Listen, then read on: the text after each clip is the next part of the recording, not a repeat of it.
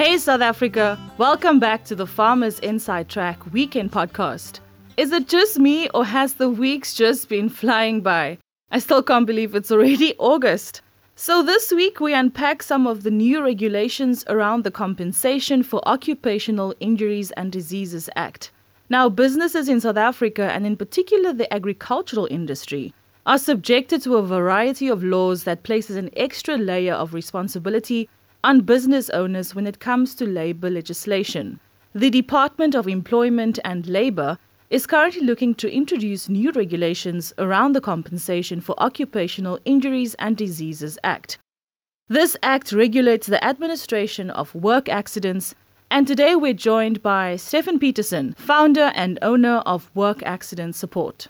Stefan, as I mentioned, the department is looking to introduce new amendments. Please give us a bit more information about this. What is it actually about, and what should we know about these new amendments? Although some of these amendments are waiting for approval, actually some have been approved, and in particular, in importance to the farmers is the adjustment of the rates that every business in all the different classes pay towards the compensation fund annually. For the purposes of the COID Act, the agricultural industry is divided into 4 different subclasses, and farmers in each subclass, depending on the kind of risk that the farmer faces on a daily basis. Actually, the rates have been introduced, the new rates from the 1st of March 2021, and this will be phased in over a period of 5 years, which is actually quite important because if a rate escalated tremendously, it's going to be very difficult for a farmer to pay that rate from the following year. So that is why the department decided they will phase it in over a period of 5 years. And if farmers or anyone are looking to have a bit more information about that, they can always go and look on my website where there is a document available to see what the rates are. So in many instances, with regards to some of the new amendments, the Act talks about employers that may be guilty of an offence. For instance, if an accident was not reported within the prescribed period of time. So for an accident, it's 7 days. And for an occupational disease, it's 14 days. But now this Act, the new amendment, is trying to aim to change this by introducing penalties for different offences. So the law does prescribe that all accidents must be reported within 7 days. And if a company does not adhere to it, a penalty of 10% of the declared earnings. Now, their declared earnings is what the company is paying towards its staff for the year, and so that must be declared on an annual basis. So that penalty will be 10% of that earnings, which can be an astronomical amount. For instance, if I pay R1 million to my staff members and I don't report an accident within 7 days, I can be penalized R100,000 for not reporting the accident within 7 days. Also very important is that all information should be provided fully to the fund, because what is important, the fund has to accept liability on claims, and if I don't provide all the information necessary for them to do it, then it's going to delay the acceptance. So a penalty equal to the full amount of the compensation plus interest will be payable by a company. And also some other aspect is when a record of earnings, which is also very important, if that is not kept up to date, there's a penalty involved in it. And also some other aspects. Also the law states if any of my employees are injured at work, it is the responsibility of the farmer or the business owner to transport that employee, that worker, to the nearest hospital to receive medical treatment. So companies will also be penalized if they don't do that. And also one last aspect, in terms of the COID Act, a farmer at any other company must pay the worker up to 3 months while being booked off duty.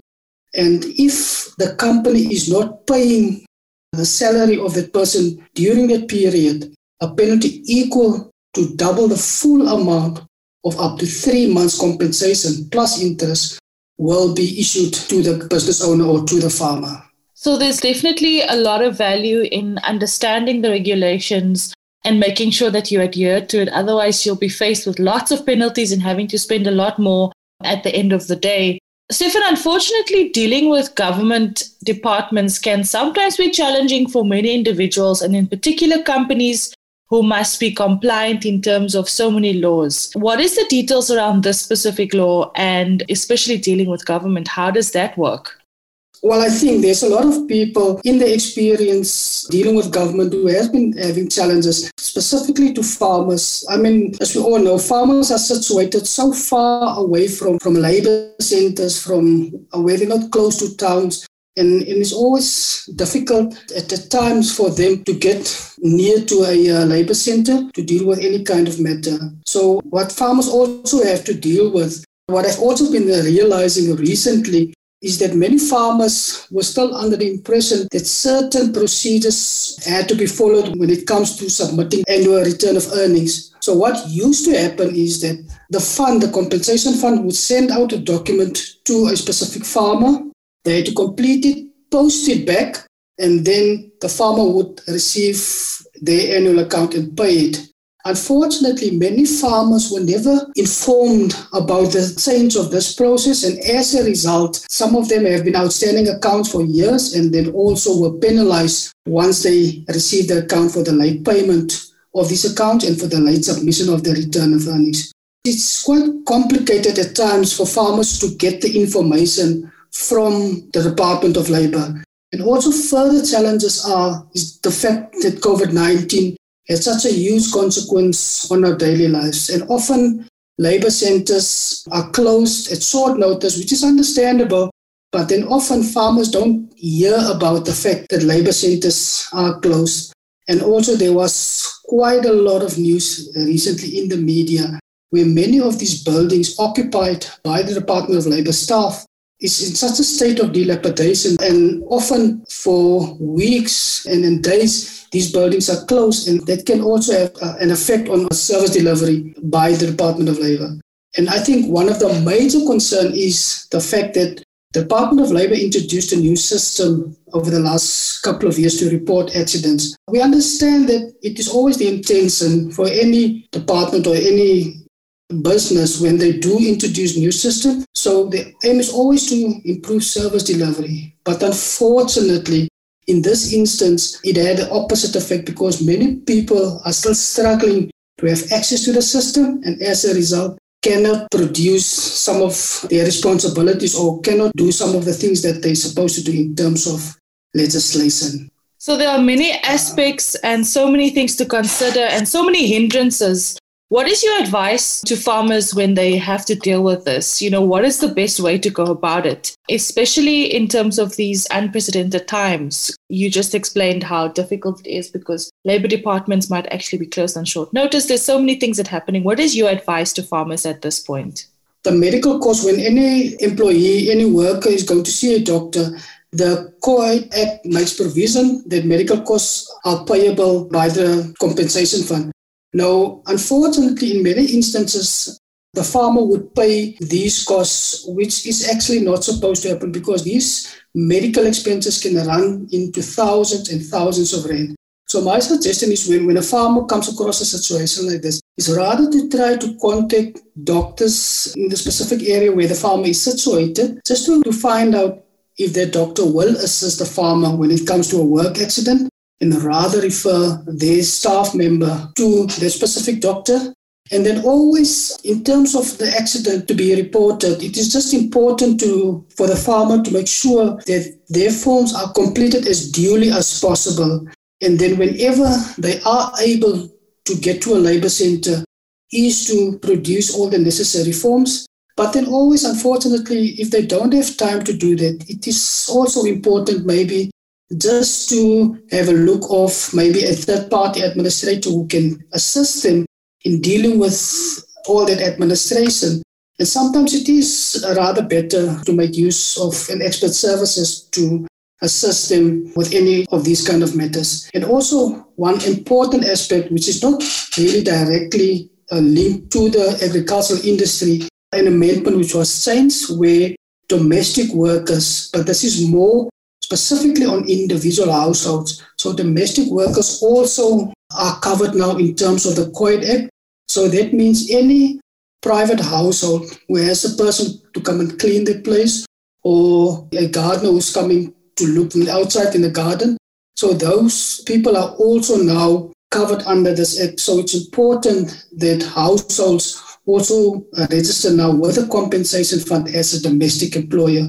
So these are just some of the aspects that the department is looking at. I think during the course of the year, much of this information will be published if it is going to be approved, some of these amendments. Life in South Africa can be a lot. I mean, scroll through Twitter for a minute and tell me I'm wrong. Thank God for South Africans though, right? We're inspiring, and even on the bad days, we fight back with a smile. That's why I love Food for Mzansi so much. They're not ashamed to celebrate the ordinary unsung heroes who work every day to put food on our nation's tables.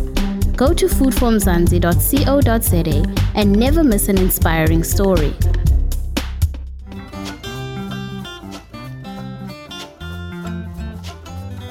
Thanks for joining us, Stephen Peterson, founder and owner of Work Accident Support. For more updates on this topic, visit foodformzansi.co.za. Before we let you go though, and in case you missed it, here's some of the highlights from our #FarmSpaces session, this week focused on coffee farming. My name is Kukulesi Mahlangu. I'm going to be your host for tonight. Today we're going to be learning so much when it comes to coffee in South Africa and in Africa, and I'm really excited for our guests today to share more on that. I'm Tinashe Nyamudoka. I was sommelier for the last 10 years in South Africa at the Test Kitchen restaurant, One and Only Hotel. Then I've recently left to concentrate on my wine brand, which is called Kumusha Wines. So I produce the wines in Cape Town, South Africa, as well as exporting to America, Zimbabwe, Kenya, Holland, Ghana, and soon the UK. And after launching the brand, I realized my maternal grandmother is from Honde Valley in the Eastern Highlands in Nyanga, and she's been growing coffee all her life. So for the last 2 years, I've started investing in the production and also improving the quality, and in the meantime, finding markets for the coffee to sell. I'm Dylan Cumming. I'm a coffee farmer roaster. Our family started growing coffee in the early 80s down the south coast of KwaZulu-Natal. And we now both import as well as grow our own. And we're working with a number of growers within South Africa, as well as Swaziland, Malawi, and Tanzania. We work on vertical integration of coffee farmers to access markets and to improve quality. Well, my name is Hilary Chindodo. I am based in the United Kingdom. I run a brand called Changamiri Coffee, inspired by small-scale coffee farmers in the Eastern Highlands of Zimbabwe, part of where Tinashe was talking about, the Honde Valley, but mainly Vumba. That's where our partner farmers are. What we're simply trying to do is to see if we can get them up the value chain, that they can benefit from all the good things that happen downstream in the coffee value chain. When we think about coffee, we always think about the tropical areas and regions in Africa. We don't know coffee to be grown in South Africa. So please tell us what inspired you to start coffee farming in South Africa. So it was my parents and grandparents that started farming in about 84. But at the time, there was a lot of coffee within South Africa, grown both up the north coast of KwaZulu-Natal, a small quantity down the south coast where we were, as well as in Mpumalanga, around the Sabi Valley, Hazyview area. So we weren't really the first, we were kind of the last of that era. And actually the history of coffee and grown in South Africa goes back to the 1890s. And actually there's a textbook on growing coffee in Natal that was, I think, written in 1890 something. There's kind of a myth in coffee, and the idea being that coffee needs to be on some high mountain at high altitude. And what actually we talk about altitude is we talk about temperature. And we're talking about these mild climatic conditions, kind of what they call the Goldilocks zone. Not too hot, not too cold, where your average temperatures are sitting between 18 and 22 degrees Celsius. Altitude has a massive impact on this, but so does latitude. So when you near the equator, like in Tanzania and Kenya, you need to be up at a mountain. And if you ever go there, you'll see that the coffee can only be grown on those high altitudes because of the mild climatic conditions. But as you travel further north and further south, you need to get to lower altitude. So South Africa, we're blessed with a lot of areas for coffee growing. We're looking at dividing them into three kind of categories. One is ideal, where then you get suitable, and then intermediate. And we have a lot of areas in South Africa that are conducive for coffee farming because of both our latitude and altitude on these coastal belts. There is actually a lot of potential for coffee in South Africa. Please just tell us about the coffee industry in Zim. You know, we know that coffee grows abundantly in Zimbabwe. How did you find that opportunity to be like, I am going to start exporting this and growing my own coffee? I think the coffee history in Zimbabwe, I'm not sure how long it dates, but it's been prevalent, especially in the Eastern Highlands, which is climatically, it's mountainous, high rainfall, high altitude. So it's been grown there. But obviously, with the land disruptions, they seem to have been a stop into like commercial coffee farming. But as I recall, like my grandparents, as a small kid, I just remember them growing coffee forever. But I think the majority of it has been being bought by the big guys of recent. I know Nestle is investing and buying a lot of coffee from Zim. But my interest in it just stemmed because of the wine background I had. I felt Africa in general, we're just producing these products and sometimes we don't add value to them. And with the success of my brand being South African and how I was able to make it global, I just felt it's possible to do it with coffee, especially with Zim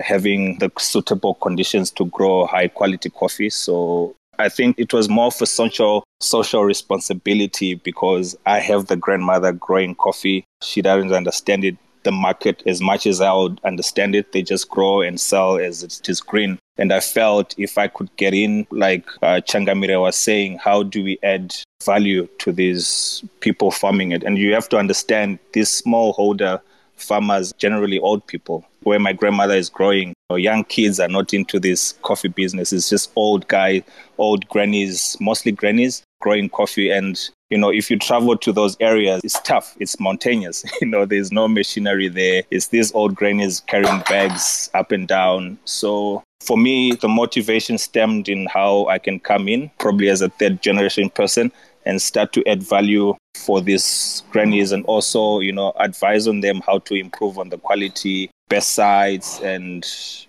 I'm not exporting yet. I've been involved in the last 3 pickings, of which we've been selling the raw beans locally in Zim. But like I said, I'm more about quality. I felt when I started the quality wasn't where it should be. And it's a matter of inputs. It's a matter of the best side. So I see it as a long-term project where in the next maybe 3 to 5 years, we can be selling single origin coffee from her side. Thanks, Gugu, and all the experts on our hashtag Farm Spaces session. And remember, it happens every Monday at 6 p.m. Now, if you love this podcast, please rate it and share it with your friends, family members, and fellow farmers. Until next time, stay safe. You've been listening to the Farmers Inside Track podcast, supported by Food for Mzansi. For more information, find us on www.farmersinsidetrack.co.za.